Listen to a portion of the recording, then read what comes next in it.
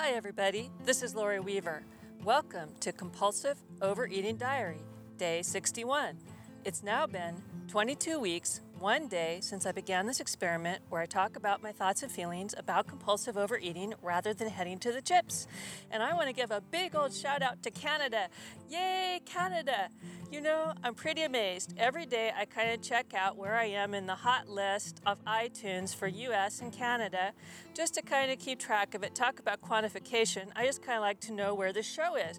And today Canada smoked it. I got a brand new record. We're at 178 in Canada iTunes compared to US, which is still at 302 today. So, Canadian listeners, a great big kiss, hug. Thanks so much for subscribing and downloading the show. I really, really appreciate it. Now, US listeners, that's still not shabby when you think that there are more than 2,000 podcasts in the personal journal category, the main category for Compulsive Overeating Diary. So I appreciate you guys too. But Canada, that's really amazing, and thanks so much.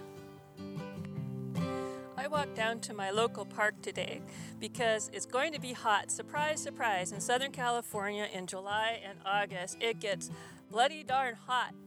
It really gets hot. So I got up at 6 to prepare for the show and get myself on down here. So right now I'm sitting under a tree briefly to tell you the shout outs. Then I'm going to go for a walk. So when we come back from listening to Josh Woodward's snippet of I'm Letting Go, I'm going to tell you what I'm letting go today. I'm going to tell you about my measurements, not the scale, my actual measurements, give a couple more shout outs, and then we're going to have some comment conversations from Helen, Stephanie from Germany, Cheryl, and Sue. But I'm letting go, I'm letting go. It's a history that never really grows. I'm letting go, I'm letting go. It's a silent wind that never really blows. I'm letting go. Oh, Josh, I've had so much to let go of the last several days, just a ton to let go of. And today, when I'm done with the shout-outs, I'm going to let go of rules and regulations. Now, here I'm talking about my self-imposed rules on myself, and that's really been on my mind.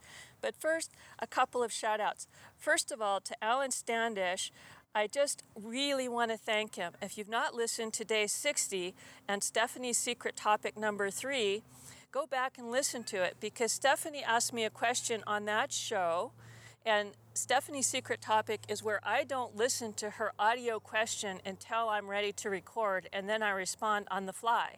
So I was up hiking on the mountain listening to Stephanie ask me a question that involved Alan Standish. And I said, I'm going to just ask Alan if he wouldn't reply. So I emailed him, and that same day he recorded and sent me a reply so I could cut it into the show. So thank you so much, Alan. I really appreciate it. And by the way, if all goes as planned, this week he's still planning on his very next episode of Progress Not Perfection is going to feature the interview that we did while I was walking around this very same park. So right now I think it's going to be on Thursday, July 10th. But you know how it is in the podcast biz. But take a look out for episode 42 of Alan's Progress Not Perfection, because it should be the interesting conversation between he and I. While we're on shoutouts, I also want to mention that 2 more people added me to their playlist on Stitcher, so thank you, Stitcher listeners. I really appreciate it. I still haven't seen any reviews or ratings on Stitcher, but I know that there has to be a certain number before they will even show up. I know on iTunes, until you have 5 reviews or ratings, nothing really shows up for you on the overview. But I know that you cared enough to add me to the playlist, and I super appreciate it. Also, before I start walking and pondering about my self-imposed rules and regulations, I want to tell you something weird that I found out. Like, you've heard me many times talk about how I'm pear-shaped, right? How I've got these really monster huge legs and that I'm bigger in the hips than I am up above. And I've been that way my entire life. Well, you also know that my size changes all the time. Until now, anyway, it's gone up and down and up and down, through a roller coaster. I honestly, every month, never know what size I would be. And if you don't believe me, go to compulsiveovereatingdiary.com, click on Lori's weight story, and from there you can get to my photo page where I put some assorted photos of my different weights and sizes.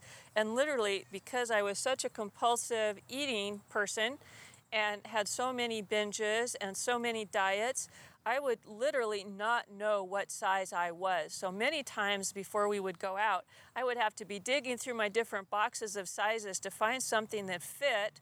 In my day-to-day life around the house, it'd be something very stretchy usually, like sweatpants and a huge oversized t-shirt because my weight would change so often. But if I needed to wear like a business suit or a party outfit or something like that, I never knew what size I actually was because it changed all the time. But I happened to run across the other day my measurements from 2008. Okay, 2008, my measurements. And I thought, well, this is interesting. Let me measure myself today and see how that compares. Now, I have no idea if I was thin or fat or what I was in 2008 when these measurements were taken. But I would think that the proportion would have stayed the same. But guess what? In my upper body, I am 3 to 4 inches bigger all the way across the board. Bust, waist, tummy, all the way across the board. And my hated legs and hips, my leg measurements are identical to 2008, and my hips are only up by ½ an inch. So yes, I definitely have some fat on me because my measurements on my top side are higher. But my bottom side stayed the same. So like a lot of ladies, I guess, in middle age, the way I distribute my weight has changed. I now have more on my top than I did, and my bottom has remained the same. So if we were looking at cup is half full or half empty, my usual negativity response would have been, oh crap, I got fatter on my top. How awful is that? Damn it. But honestly, this was true. My first response is, how about that? I'm actually evening out to more of an hourglass shape. My top is now more of the same size with my bottom, and how exciting is that? For years, I've had to buy dresses like 2 sizes bigger than what the top would like in order to fit my bottom half, and then go to the tailor and have it taken in, or buy pants and have the waistband taken in. And this is telling me that if I go shopping, I might actually buy a dress in a single size and not have to go to the tailor. So whatever my weight, whatever my size, I thought it was pretty interesting to tell you, yes, I still have big legs, but I don't think I'm as pear-shaped, as distinctly pear-shaped as I used to be, and I think that's kind of cool. So you never know how your perception may or may not actually fit the facts.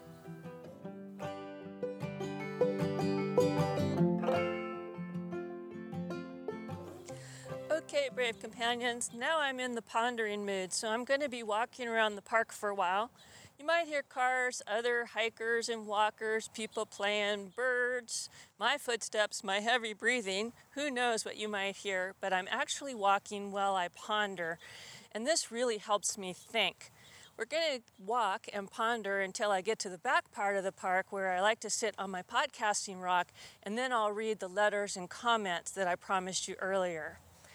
But as I told you, what I need to let go of is self-imposed rules and regulations. I've shared with you over the last months that I'm really working on something called intuitive eating, which is where you kind of check in with yourself on how hungry you are, and you eat in response to your physical body hunger as best as you can identify it, and then you stop eating. You actually stop and put the fork down when you feel this signal inside that tells you you've had enough, and you try to put a number on that. So if we take a look at the intuitive eating scale, it starts at 0, I believe, or 1, and goes up to 10, and the 1 is, I am so starving that I would lick the paint off the wall. It's beyond hungry. It's that I've been without food for several days, and I'm just so hungry that I don't even know who I am. Now, I haven't had that too many times in my life, but that's that feeling. 5 is neutral, right in the middle. I'm not hungry, I'm not full, I'm just not anything.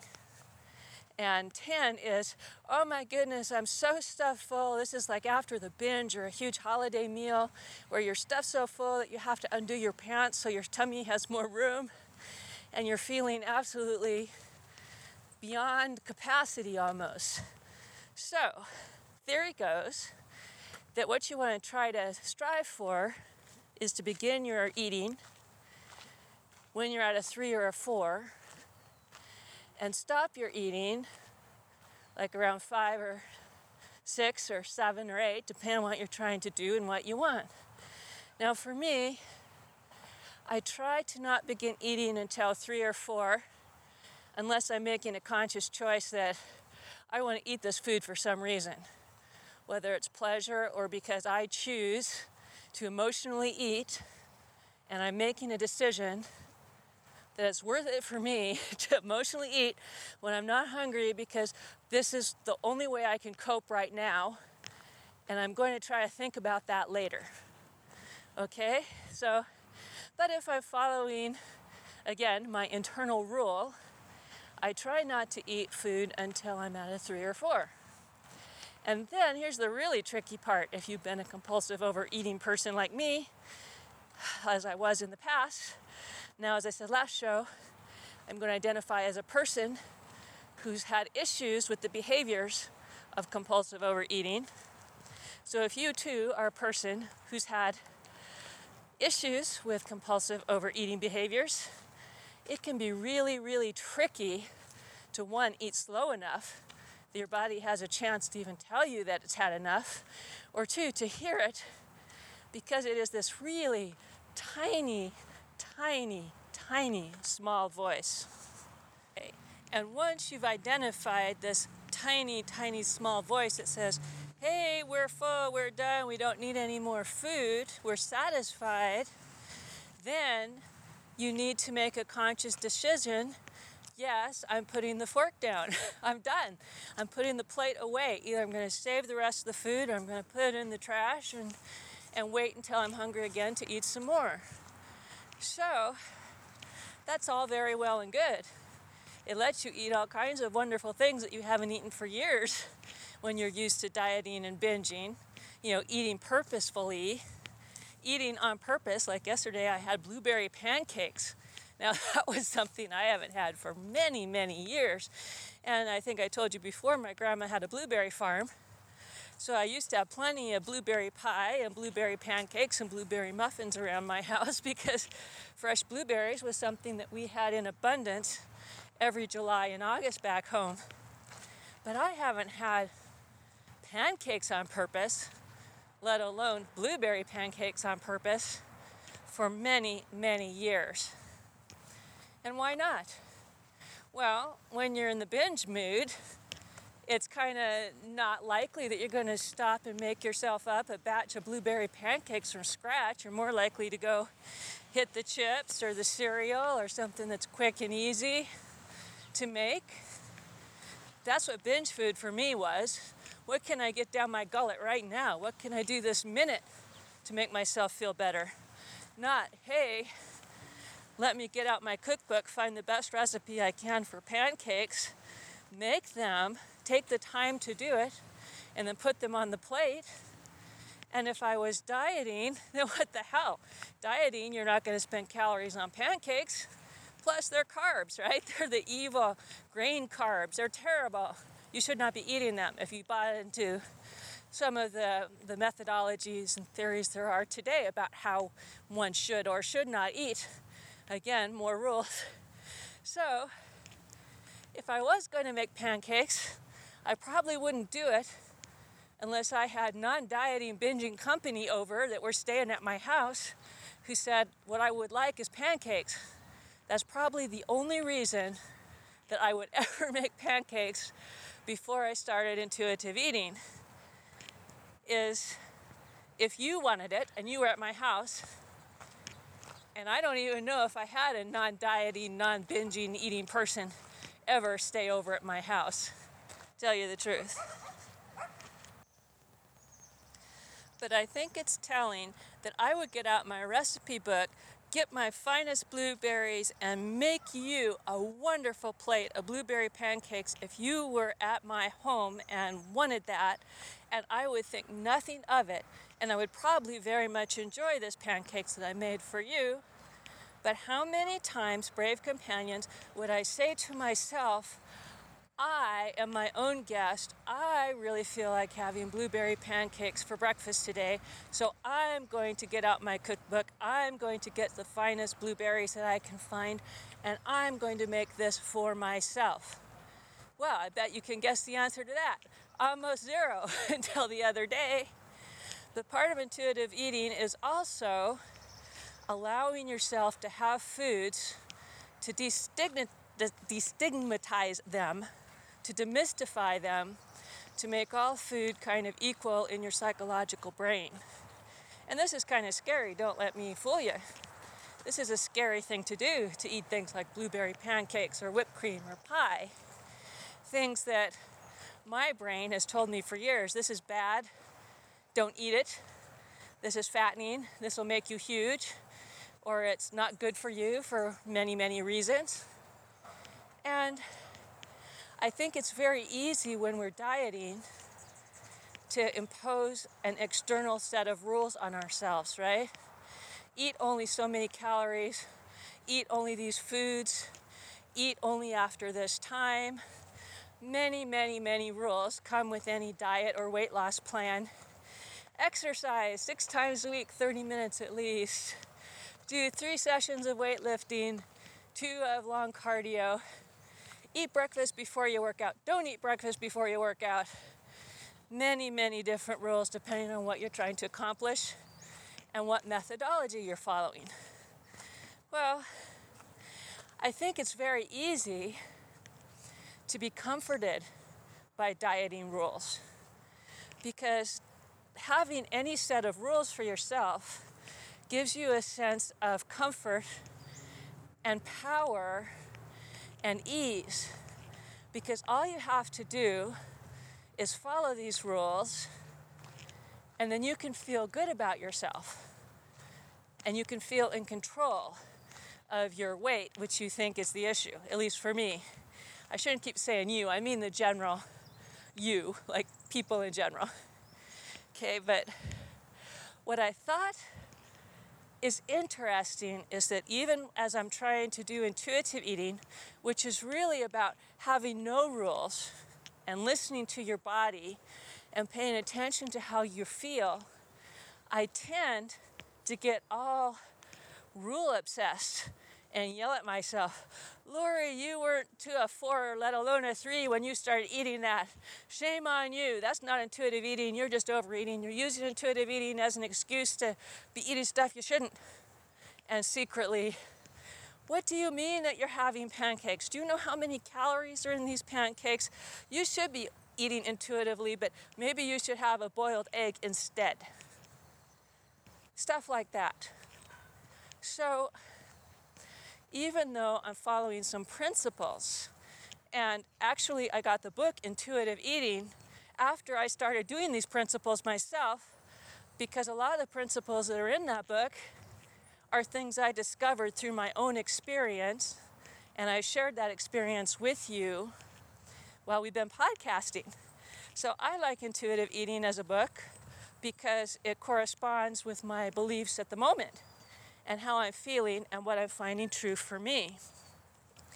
But I don't think that I or anybody should take any one book as the be-all, end-all of knowledge. I think you should think about where you're at, what you're ready for, what your core principles are, and evaluate anything that you read or any program that you want to join under that umbrella. For me, perfect fit. For you, maybe not yet. You know, I have an online friend who's been struggling with her weight for years and years and years. And she has done extremely well when she joined with CrossFit and went on a paleo diet, because that's kind of what they do to support their muscle growth and how they believe. And she has excelled and feels wonderful, just wonderful. You know, so I'm not going to say to her, hey, you should stop that. You should eat anything you want and follow what I have to say. Because for her, at this point in time, she's very happy doing what she's doing. Now, I haven't tried CrossFit because my joints are not up to that, and it also doesn't really appeal to me. I understand how it can. I've had my experience being a regular gym rat, as we discussed earlier. But I have tried paleo or very close to paleo. And for me, while I did lose some weight, I didn't feel good. My body just did not feel good.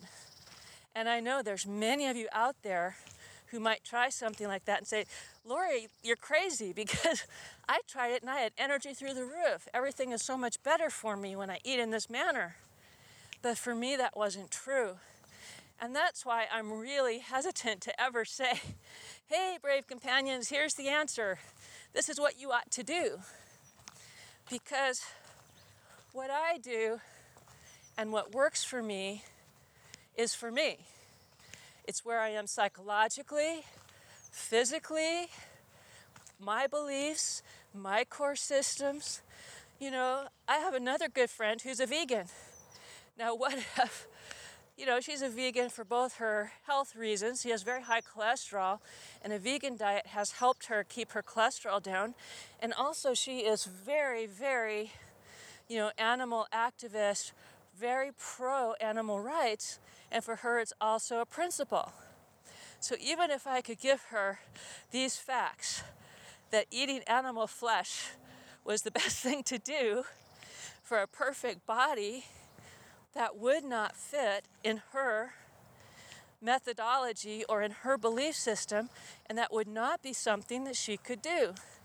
So, all of these rules and get thin quick tips and all the new diets that come out day after day after day, let alone year after year after year, they're all just the same stuff, repackaged in some new way usually, with a little new twist on it, because that's what sells, right? That's what sells. If I were to write a diet book, it'd be because I'm trying to sell it. But I don't have an answer for you. All I know is what's working for me, and what's working for me right now is not helping me lose any weight. It is helping me to maintain my weight, and it is helping me to feel really good. And psychologically, working with a therapist and psychologically with this show and working with myself for many, many years, I am finally coming to the place where I can let go of my body weight as a big issue. I still wish that I could drop a few pounds, but I feel so good that it really isn't my issue. I really want a life free of fear of food, and I want a life where my compulsive overeating behaviors and other compulsive thoughts and actions do not get in the way of me connecting with real people in my life. I don't want to isolate. I don't want to be scared. I don't want to worry about what I look like. I don't want to worry about what are my clothes. Can I find them in the box? Oh my God, do I have something big enough? I don't want to worry about these things. I want food to be a part of my life. I am a foodie. I love good food. I love to cook. I love to take hours to make a perfect pie crust and make it flaky and not overwork it. And that makes me happy. And when I've done that, when I've taken the time to spend hours making the freshest berries, the flakiest pie crust with organic ingredients, because that's what I like and what makes me happy and tastes good to me, and it comes out that perfect golden brown, and it sits on the counter long enough so that it's cool enough that the insides aren't runny, but still warm enough that if you put a little scoop of ice cream on it, it melts just so. I find that I can eat like a 16th of that pie or less. I can have the equivalent of 4 bites, and I feel absolutely satisfied and happy with my life. So, brave companions, whatever you're doing, be wary of putting rules on yourself. Try to find out instead what is important to you, what are your goals, what works for you. If you have a medical issue, you might not be able to say, hey, I feel like eating blueberry pancakes. That might cause your blood sugar to spike and be too high. That might not be a good thing for you to do. So, more and more, brave companions, I think it's about looking inside ourselves and finding out, who are we? Who are we under the food compulsion? Who are we and what makes us truly happy? What do we eat that makes us feel good in our spirit, in our mind, and our bodies? So I've now made it to my podcasting rock, so I'm going to wrap up my topic. I'd love to hear what you have to say about rules and intuitive eating, or what you choose to eat or have chosen to eat in the past. Come to day 61 and post your thoughts. And next up, I'm going to read some comments and letters from Brave Companions about prior episodes.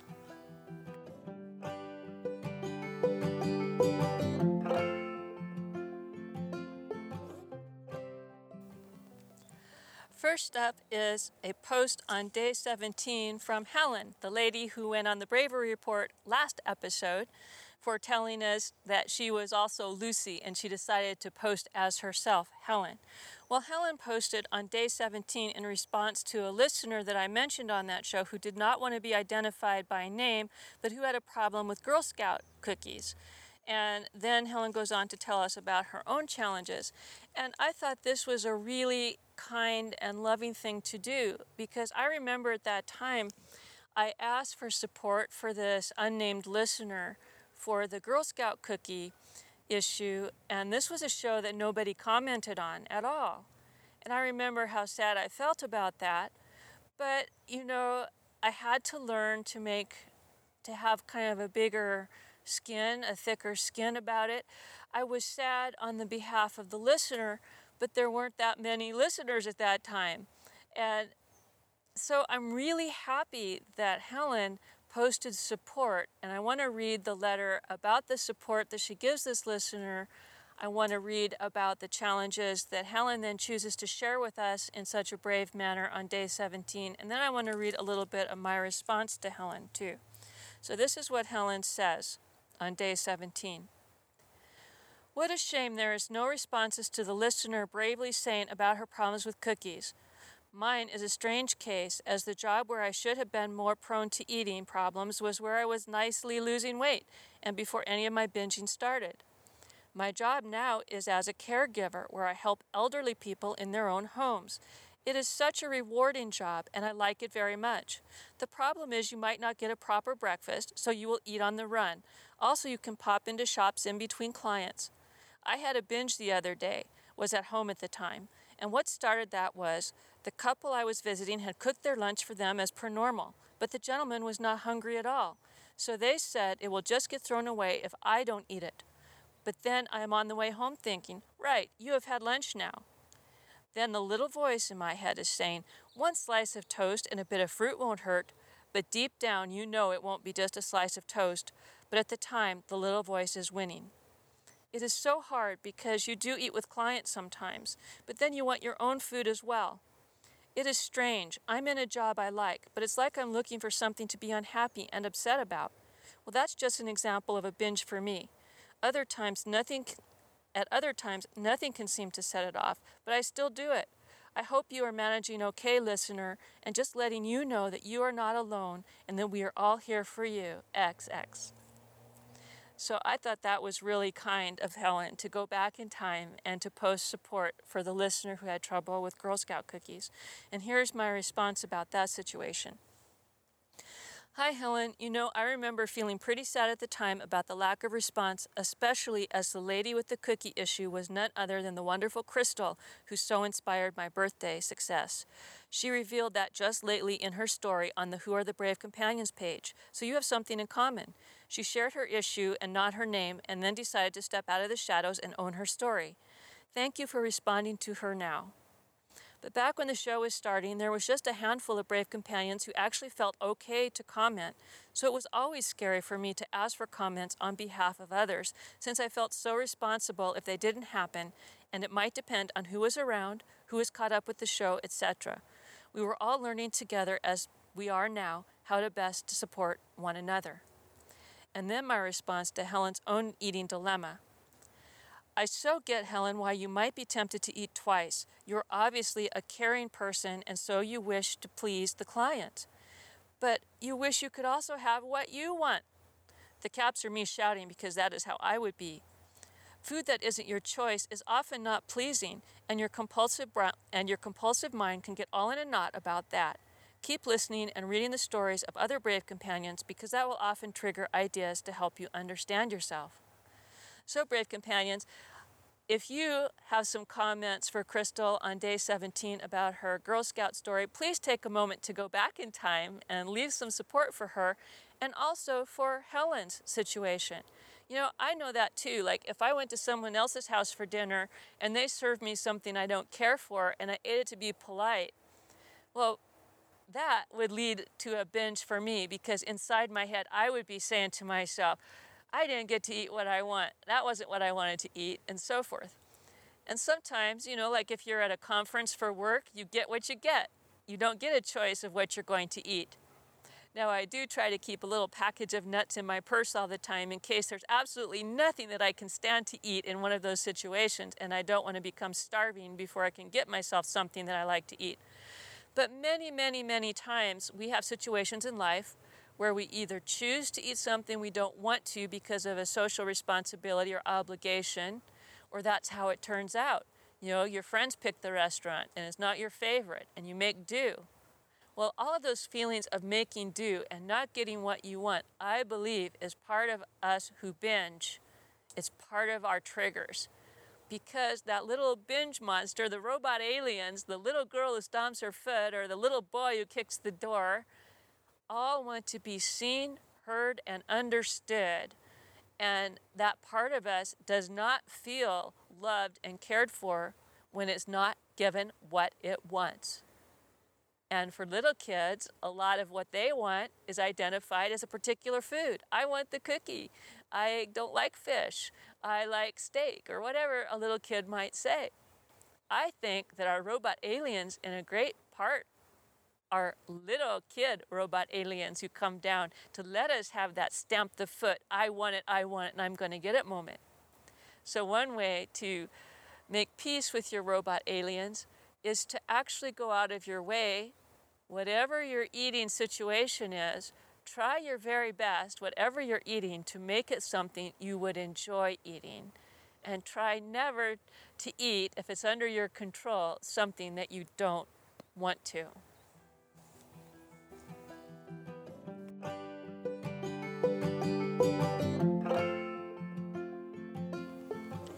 Next, I want to tell you about an interesting letter I got the other day from Stephanie aus Deutschland, that is Stephanie from Germany. And she talks about a binge trigger that's a little bit different. Here's her letter. I often find myself in the following situation. I feel the compulsive urge to eat, I know I'm not hungry, and I know that I will feel after. And I know how I can make the urge go away, for example, by brushing my teeth or distracting myself. I know I can avoid a binge and how to do it, and yet I have this voice in my head that is telling me that I shouldn't, because then maybe I won't want to eat anymore, and right now that's all I want, so why make it go away?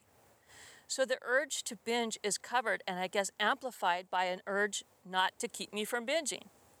I don't know if I explained that very well, but do you know what I mean? I was wondering if you've had similar experiences, because honestly, it is of no use to me to know how to stop the binge urge if it is overshadowed by these mental chains that keep me from getting there. If you think that is important, feel free to discuss this on your podcast. Maybe someone can relate. Best wishes from Deutschland, Stephanie. Well, Stephanie, I certainly can relate, and I'm going to read part of the letter that I sent back to her. And then, brave companions, if you have some ideas on this topic, please post on day 61 for Stephanie and give her your ideas. Hi, Stephanie. Yes, I think I know what you mean. Let's see if I understand. A. Something makes you wish to binge.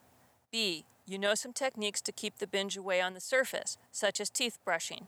C. The part of you that wishes to binge is now pissed off because it doesn't want to lose the opportunity to binge. D. and the part that wants to binge knows that your techniques aren't addressing A. And from my own experience, this is what that's about. Tricks or techniques don't address the reasons under the binge, so they are still there. And even if you don't binge right now to cope, you will in future if you don't address the reason. So what has been helpful for me is prior to the binge situation is to list possible reasons on paper, such as 1. Loneliness, 2. Bored, 3. Feeling shame for something I've done, 4. Feeling embarrassed, 5. Mad, 6. Got over hungry by not eating earlier, 7. Mad about eating food I didn't even want, like going to a dinner restaurant you don't like. Binging is never about food for me, like wanting delicious pastry, etc. It's always something else. Because if I want a delicious pastry, then I will stop to enjoy it. Binging for me is stuffing down emotions as fast as possible. Food hardly hits my tongue. But sometimes, when you're about to binge, if you can find a way not to binge long enough to figure out the real reason, that might stop it. If not, then giving yourself permission and saying out loud, "I am choosing to binge right now," helps me anyway to limit its power. None of the surface tricks of binge stopping ever worked for long. If I didn't fix what's under the binge, then I just binged even worse. I hope this helps and is probably a good topic to bring up in your therapy or anyone's therapy. I know I, Lori, am certainly going to bring it up in my therapy. Anyway, thanks for the letter. I might use it next episode. Take care, Lori. Well, as you can see, Stephanie, vielen Dank. I did use your letter, and I think this is a very interesting topic. How do you, brave companions, feel when you're trying to stop a binge episode and you've got the angel and devil on your shoulder? What is the conversation that goes on in your head? Have you found any way to calm that little robot alien inside you in those times? Let us know. Post to us on day 61.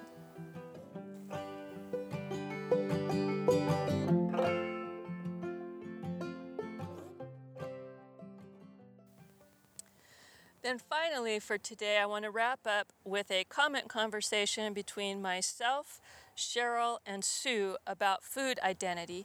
This is something that I brought up as what I was trying to let go last program. I want to let go of my identity as a compulsive overeater or a binge eater, and I want to start making sure that I see myself as someone who has had and has maybe some issues with compulsive eating and binge eating, but I am not a binge eater. I am a person who does lots of different things. And I want to read you part of Cheryl's comment that she left for me after that show on day 60. Letting go of our food identity. What an awesome and mystifying concept. Who am I apart from food? I've never thought about it. Never even attempted to separate myself from food to discover that person. I loved what you said about there is so much more going on with you in your life apart from food issues. Isn't that the way it always is? We never focus on the positive stuff. It's always the negative. Are we just hardwired that way? I bet I can count on one hand the people I know who are the opposite. Be that as that may, your question left me with a new question. What is normal for me? If I concede that I am indeed normal, then what the blazes does that even look like? I've never thought of myself as normal anything. What a challenge. I've also been thinking a lot about what I said regarding being with friends and eating while I have a good time. I realized something interesting, that food is like a drug that lowers our inhibitions. It puts us in a relaxed state so we can be open and free to enjoy each other's company. So I'm asking myself, how in the world is it possible to get to that place without needing the food to do it? Going to have to talk to the girls about that topic. Then she goes on to describe how popcorn has a new meaning for her when it comes to her writing. Interesting post. I'll put the link in today's show notes so you can read the rest. And here's part of my response. So food, like booze, can be a social lubricant. That makes a lot of sense about why we feel so pissed when dieting. Not only are we feeling like we lose out on the tasty goodies, but we also don't know who we are without a bite on our plate. Very interesting, and I think true for me.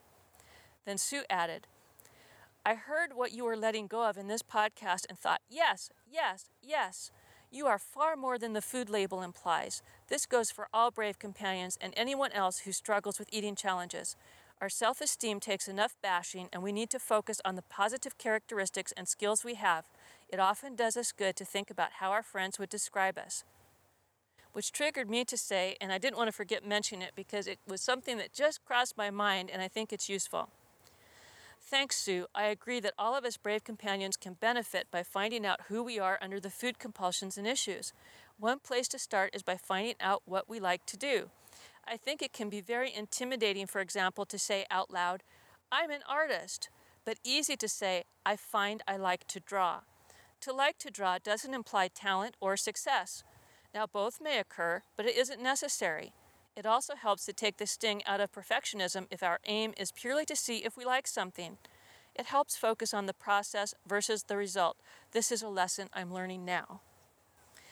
And part of this lesson, Brave Companions, I learned on our Independence Day on the 4th of July, where I took a whole day and did whatever I darn well please, including drawing a really quick and free-form picture of my character Tuna Cat for the first time in many, many years.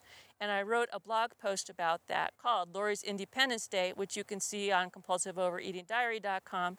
And I want to give a special thank you and shout out to Cheryl and Stephanie from Quebec, who took the time to leave me comments on that blog post. And while I'm talking about blog posts, Brave Companions, while the summer's going on, I think the number of episodes that I release is going to go down.